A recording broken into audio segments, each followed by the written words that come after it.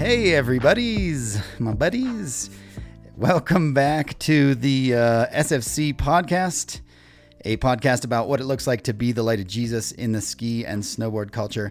Now, again this week, I am apologetically your host, Joshua Stock, and here with me today. Hi, I am Allie Heenan. I'm the other host, but I don't apologize.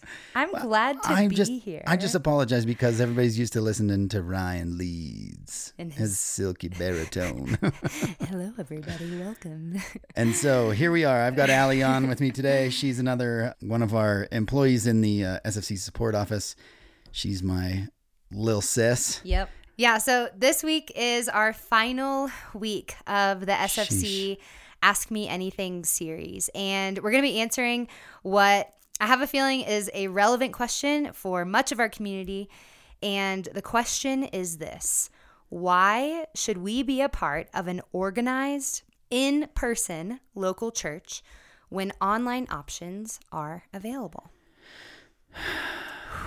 That's a big one. That's a big one. That's a big one.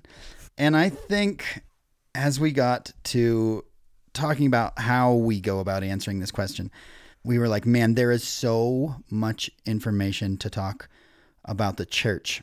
I mean, books and books and books over thousands of years have been written and consumed on this topic. Yeah. But we wanted to look at where in the Bible we're commanded to gather and why they weren't gathering in the Bible in the past, right?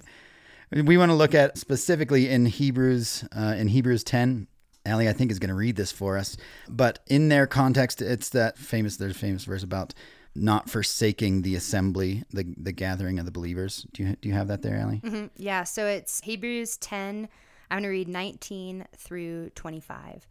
It says, "Therefore, brothers, since we have confidence to enter the holy places by the blood of Jesus, by the new and living way that he opened for us through the curtain, that is, through his flesh, and since we have a great priest over the house of God, let us draw near with a true heart in full assurance of faith, with our hearts sprinkled clean from an evil conscience, and our bodies washed with pure water.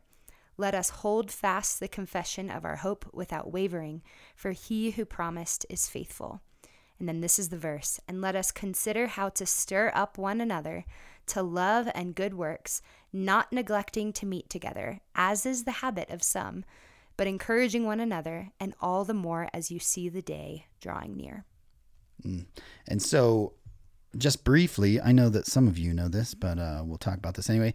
The author's writing to the Hebrews. He's writing to the Jews who have been for thousands of years, have been under this idea that God is kind of only approachable through a priest, right? And so the chapters leading up to this are he's talking about how now Jesus is our new high priest. We're under this new covenant, and we can come boldly. He says we can come boldly with full assurance before the throne. And so he's talking about the entire body doesn't have to go through a priest. We can have the assurance that we can come right to the Father, right? And so that's why he's saying, hey, this is really important that we all come, right? This isn't like in the past where the Jews were like, hey, Moses, why don't you just go up on that scary looking mountain? Like there was always someone in between them and God. Yeah. And so he's saying you have to be bold and step into this, because this is the new covenant, right? Yep. And so this is what we're dealing with. He's saying, don't forsake the assembly. Don't forsake the gathering. Don't forsake the coming together, all of you coming together, because this is really important. And this is what God has called us into. This is our place. This is the new covenant. This is what we have. Yeah. Yeah. And when we were talking about those verses, we were like, man, when we look at that, you're like, okay, this was the Hebrew context. This is why they were forsaking the assembly. That's why they needed this reminder to not give up meeting together. But when we read that today, that still pulls at us a little bit. And I think that's because those verses are still relevant to us today, but the reason that we don't gather is different. Mm-hmm. And I think the way that we do church, I'm using air quotes, the way we do church in the West, it honestly kind of promotes this passive consumer mentality And the question that I was thinking of was, is the church something we are invited to come consume, or is it something we are invited to contribute to? And I think the answer to this has a lot to do with how we actually define the church. Yeah. And so the church in the original biblical context and how we are invited to experience it today, it was actually talked about in 3 different tiers, which I think is super cool. So in Colossians, in chapter 4, it says, verse 15, "Give my greetings to the brothers and sisters at Laodicea and to Nympha and the church in her house." And so we have this first layer of the church, which is a gathering of people in a house. And then in Acts 11:22, it says, "News of this reached the church in Jerusalem, and they sent Barnabas to Antioch." So in this second layer, we had like the church in the house, and then there's the church in a city or in a region. And finally, in Ephesians 1, verses 22 through 24, it reads, "And God placed all things under his feet," that is Jesus' feet, "and appointed him to be head over everything for the church, which is his body, the fullness of him who fills everything in every way." And so what Paul is talking about here in Ephesians is the universal church, the global gathering of believers who all say Jesus is Lord and we have been saved through him. And so what's cool about all 3 of these layers is that the church is very clearly a gathering of people in different sizes, amounts of people. And what you see here is it is never a place first. It is never an event. It's not something you come and you watch. It is, in every sense that it is used in the Bible, the church is a group of people. And I think when we define it that way, it makes it really clear. This question, is the church something we're invited to consume or something to contribute to? It is very clearly in the Bible, the context, very clearly something that we are invited to contribute to. It is a people that we are invited to be a part of. Right. And while the author of Hebrews might have been writing to these guys saying, hey, here's why you shouldn't forsake the assembly of believers because, this is their thing. Ours is more like we shouldn't just come and consume. Right. We should be people who come with the idea of contribution instead of consumption. Like, it's so easy to just click a button and be like, play me a thing, as if there's a arrow that points straight out of the computer screen, like into me. I just want to receive. And then like, oh, pause, just one button click. And I go do something else. And it's like, so church, air quotes, church, as far as the entertainment of it or the, I don't know, receiving of it has become so user-friendly. It's become so almost selfishly driven, selfishly motivated that I'm just going to consume this when I want, how I want, and I don't have to give anything. Yeah, it's like, so we were saying it's so like passive. It's so, I don't have to contribute in any way. I'm just consuming. And that's an unhealthy way. But it's what the Western world's teaching us. We are consumers. Like, that's what, literally from the time I was born, I've been taught to like consume. The TV's always on, your commercial, like I've been taught that I'm a consumer, but the church can't operate this way. Yeah. And it's interesting. There's a conversation happening online about pastors, and are pastors to be content creators first and pastors second, or pastors first and content creators second? And with Instagram culture, everything, there's this like pressure to be this person with influence, that you're always delivering something that is compelling to the people that are listening to you. And even the call of being a pastor is a call to lay down your life. It is a call to self-sacrifice every day for your whole life. That is what it means to be a pastor, not to create, content that people think is really good. That's good. Yeah. Neat. Yeah. Thanks. Because that's all just stuff that you consume. Right. You don't have like your pastor sitting on your bed with you after you've gone through something terrible, like weeping with you in that model. Right. And so our hope for this, the way we answer this, is that we can give you a compelling vision for the church, for what the church is, for what the church should be, We were already talking about, I guess, what it should not be a little bit, but you probably hear enough of that on the internet. So we'll just talk about what it should be. And I want to start with this idea of the body. There's a lot of verses on this, but I'm not going to dive into them necessarily. But this idea that the collection, the church, the humans that make up the church, right? People. This is the people. We the people. We the people. Keep going, Josh. We the church. We. Speaking of Instagram. The body of Jesus is, it's as an athlete. Most of the people who are listening to this are athletes of some kind, right? We're skiers and snowboarders. We understand how the body works at least well enough to know when it hurts and when it's not working well. But the body is so fascinating. I love the study of it, the science of it. And I think it's no coincidence that we have this model of this picture of the church being a body, and there's many different parts and they have different functions. And if I'm a finger, I'm not going to chop myself off and throw myself across the room and say, go, be free, be well, be healthy, as soon as you cut a member of the body off, it becomes dead because it has no support. And what we should be doing, how the body healthily functions, would be that the finger is scratching the itch and the finger is feeding the mouth. And you know what I mean? Like the finger is a very active part. And even though it doesn't look or maybe operate like other bits, it is still very much a part and very much an important part. And every one of us needs to see ourselves in the light of the body of Jesus, right? Yeah. The other thing that one of the scriptures that I like sort of along those same lines is Jesus' high priestly prayer in John. It's this beautiful, poetic, it's like 2 full chapters. And he's praying for the believers.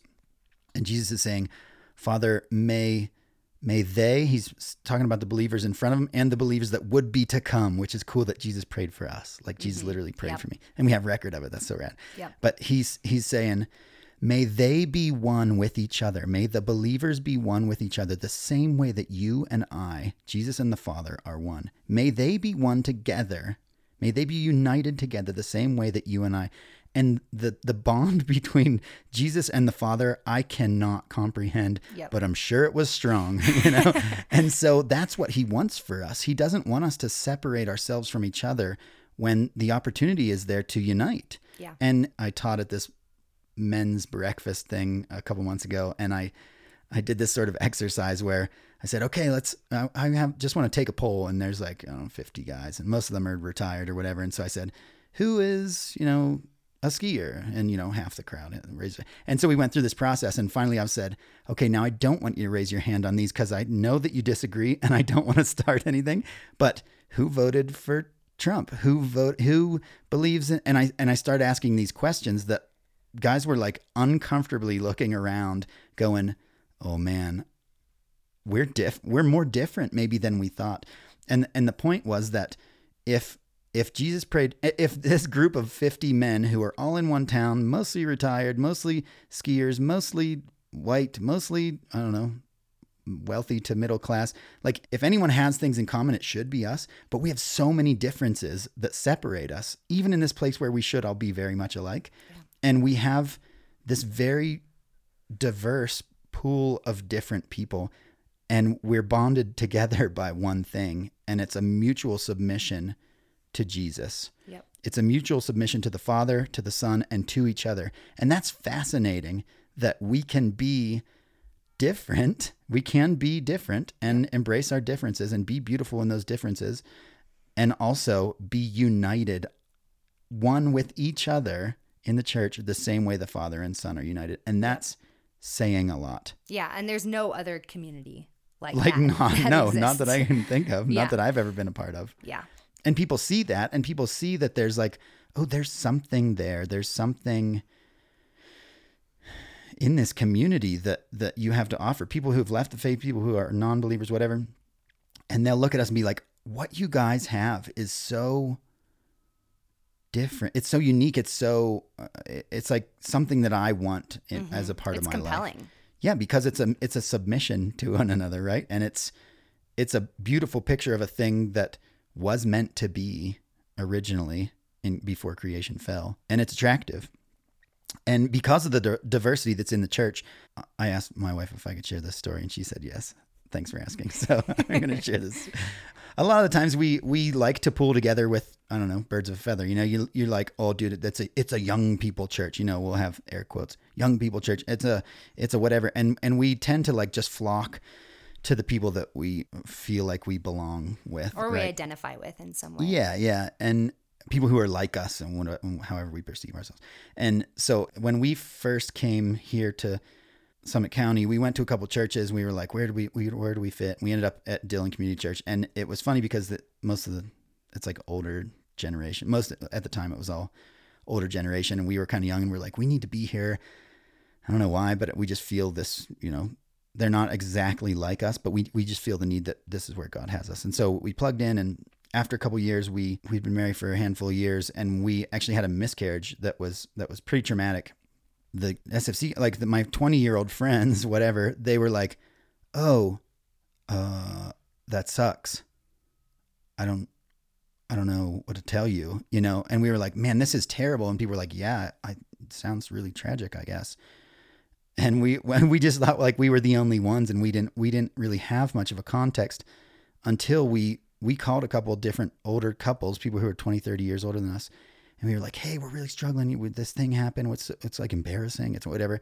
And they're like, oh yeah, that a lot of people have gone through that. And we're like, oh, really? Like nobody talks about it. And they're like, well, yeah, we had 2 miscarriages ourselves. And this couple did. And you should go talk to these guys. And we went and we like found in the body this experience, this wealth of experience in the diversity of people who are older than us in different stages of life. And I think that's the beauty of what the body can offer us, not just trying to just plug in with what makes me feel comfortable or who looks and talks and smells exactly like me or whatever. Like finding people who are different than you and actually challenge you to maybe break out of your comfort zone a little bit. It takes a little bit of hard work. You know, it takes a little bit of investing, a little bit of sacrificing, but the beauty that comes in the wholeness. You know, in Ephesians, it talks about the fullness of God is found in the body in the collection, the body of believers. And that's so encouraging. Like we need that. You're not going to find that just press and play on a thing that's coming through your computer screen, you know? Yep. Yeah, totally. And it's funny just even thinking about the diversity of the body. When I first moved to Colorado, I kind of found myself and still find myself in between social groups. So I feel like I'm kind of this person who's like, you know, mid to late 20s, not married, no kids. And a lot of my friends are either married with kids or 21, 22, like shred guys. And I think for a while I was bothered by that. And I was like, I don't know. I just felt like I was getting the short end of the stick because I didn't have people that like related to me and my stage of life. And what I didn't really realize was that through that time, I had been building relationships with a bunch of people who are not like me in the way that, I don't know, I thought they should be or I wanted. And I remember my friend Kelsey came to visit, I think it was October of last year, and we went to Dillon Community Church. It was one of the weeks that Copper had taken a break for, I guess, the shoulder season. And so we went to Dillon Community Church, and the service was great. And afterwards, I saw a handful of people that I knew and had relationships with, and they were all just older women that I knew and loved and kind of knew what was going on in my life. And they all came up, and like one of them, Judy Deal and Missy, all of these women who are so great. They were like, how are you guys? Oh, this is your friend Kelsey. That's great. Nice to meet you. And Kelsey and I went on a hike later that day, and she was like, you are so lucky. And I was like, what do you mean? Why? And she was like, you have so many people that you can go to if something's going on. Like you have so many elders in your life. And it struck me because she was so missing this experience of church that I have lived in now for almost 2 years and have neglected to be grateful for. And it really just shifted my perspective. And I was like, man, I am glad that I have elders. I am glad that I have people around who have different experiences in life that I do, who are 2 or 5 steps ahead. And she was like, my church in Florida, we don't have that. Everyone is around my age. Everyone is early to mid 20s. And I can't think of a single person who I would consider an elder that I would be able to go to if something serious was going on.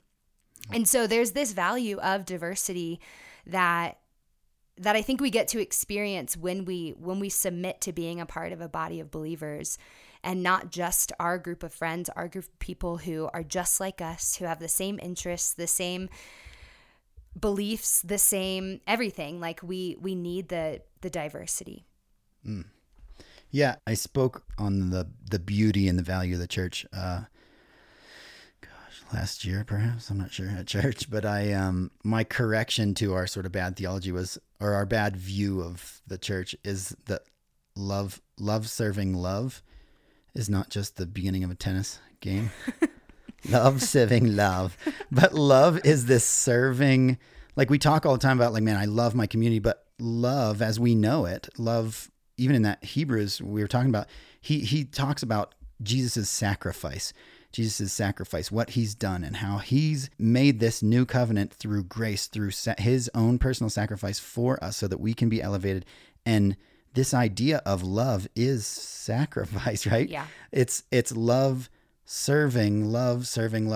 Like that's how the community is built. That's how the body is built up. That's how we are to operate, because that's how we've come to even receive this, is that Jesus loved us and he sacrificed and served for us. And so now that we receive that love, it's like this cycle, right? We've been given love, we've received it, and then we go right back out and give it back out, right? It's this cycle. And if we're only ever looking to receive and never give, we're not actually loving. We're not a part of love if we're not giving love, right?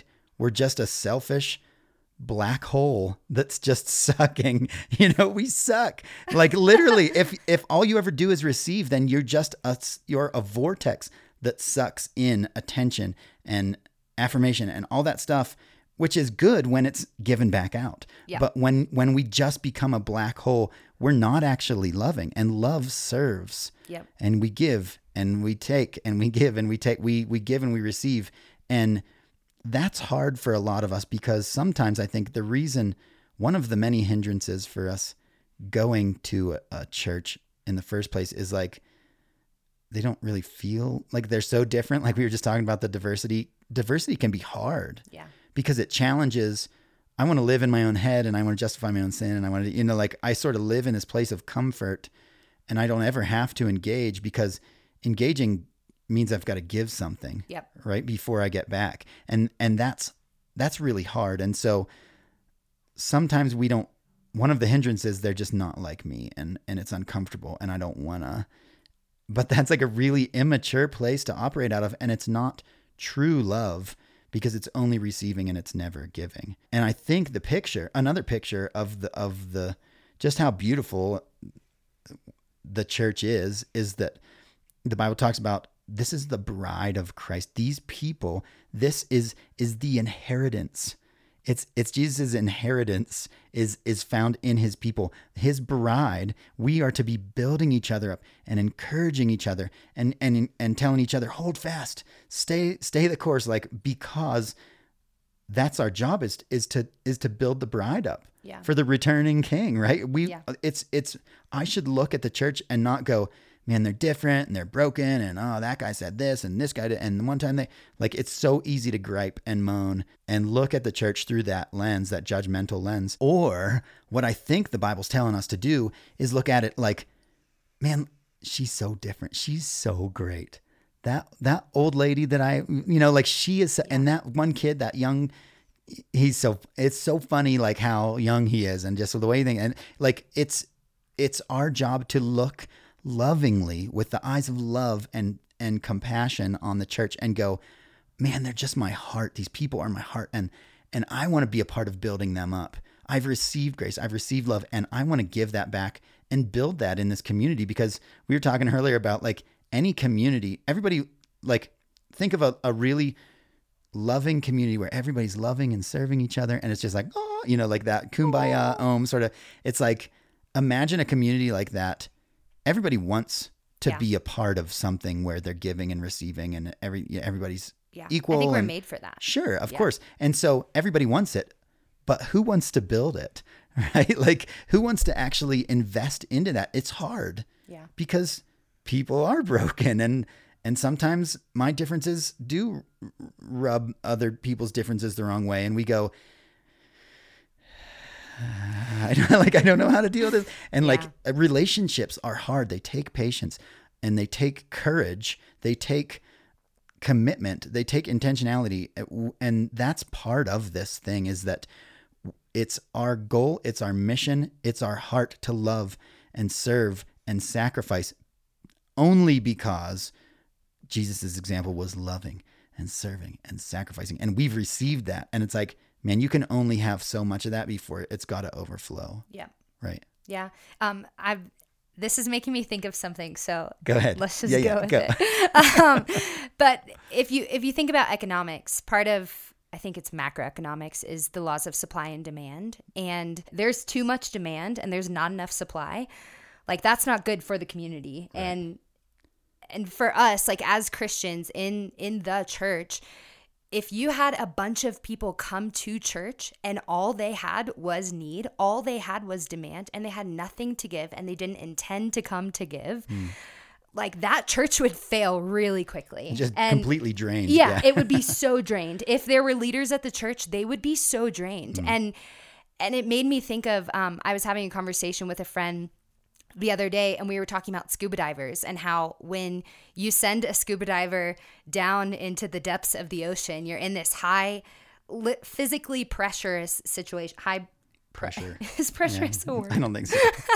You're in this high pressure situation, and you have this oxygen tank that helps you be able to exist in high pressure situations. And if you didn't have that oxygen tank, or if you were sharing it with another person, eventually it would run out and one of you would not be okay. You'd have to return to the surface or you would die under the pressure. And so there's this necessity for us as believers to have our own source of love, our own connection to the Lord, so that we can show up in community and have something to pour out. And that's the Christian life, is that we as believers are all coming together, and where you lack and where you need encouragement, I have encouragement because I've been going to the Lord. And so I can pour that out to you. And when I have also been going to the Lord, but I need encouragement, when I have lack, you can pour into me. And that's how it works. And if we all come to church and we all come to the body with the fullness of the love of God, because we know him, because we're investing in our relationship with him, we can pour out to each other. And that's this like beautiful, the body is working together model that I think we all want. Like, we want to be in relationships where we are both giving and receiving from each other. And the only way to do that is to be going to the Lord on our own and to recognize that we have something to give in that. Yeah, that's so good. In Ephesians 3, it says when we're together with God's holy people, that's the one we grasp how wide and how long and how high and how deep the Father's love is for us, Christ, the love of Christ. And it says at the end of that, says that you may be filled to the measure of all the fullness of God. Like when you're together, it says together with all of the Lord's holy people, we actually get to be filled to the measure of the fullness of God. Like the fullness of God. Like what does that even mean? That's a huge concept. But like you were saying, it's like the church is one of God's answers to our current loneliness, our current lack. The church, when it's operating in a healthy way, is actually supplying us with some of that, right? Yeah. And then when we feel filled, we get to actually pour that back out into others. And so it's this love serving. We're just constantly receiving and giving. And that's a part of this in-person, not online, not a consumerist sort of thing, but a very involved, self-sacrificial situation. It's a very highly relational, highly beneficial. I mean, we got to give a lot, but you'll receive a lot too. It's like the more you give, the more you'll get. And it's almost like if you're not given much to press the space bar and hit play on a thing, like I don't know how much will receive when we never learn to give, right? Yeah. And I think something that a lot of us are realizing kind of now post-COVID, at least a bit, is that a lot of us have this lived experience of feeling lonely. And especially after 2 years of, stay in your home, don't gather with people, don't be in a group of this many people or more. Like, we're used to now kind of going at it on our own. And I want to see the body of Christ, like God's people, get back to this in-person relying on each other thing, because I think that's where the loneliness that we feel is cured. And I was talking to a friend recently, and we were talking about being lonely. And I think loneliness is the outcome of lack of connection with God and lack of connection with people. And so if you are feeling lonely, if that's part of your post-COVID experience is, man, I feel disconnected from people. I used to have a church family that I felt really close with, that knew me really well. And now, because of different circumstances, some of it just being like pure health issues, I can't gather that way anymore.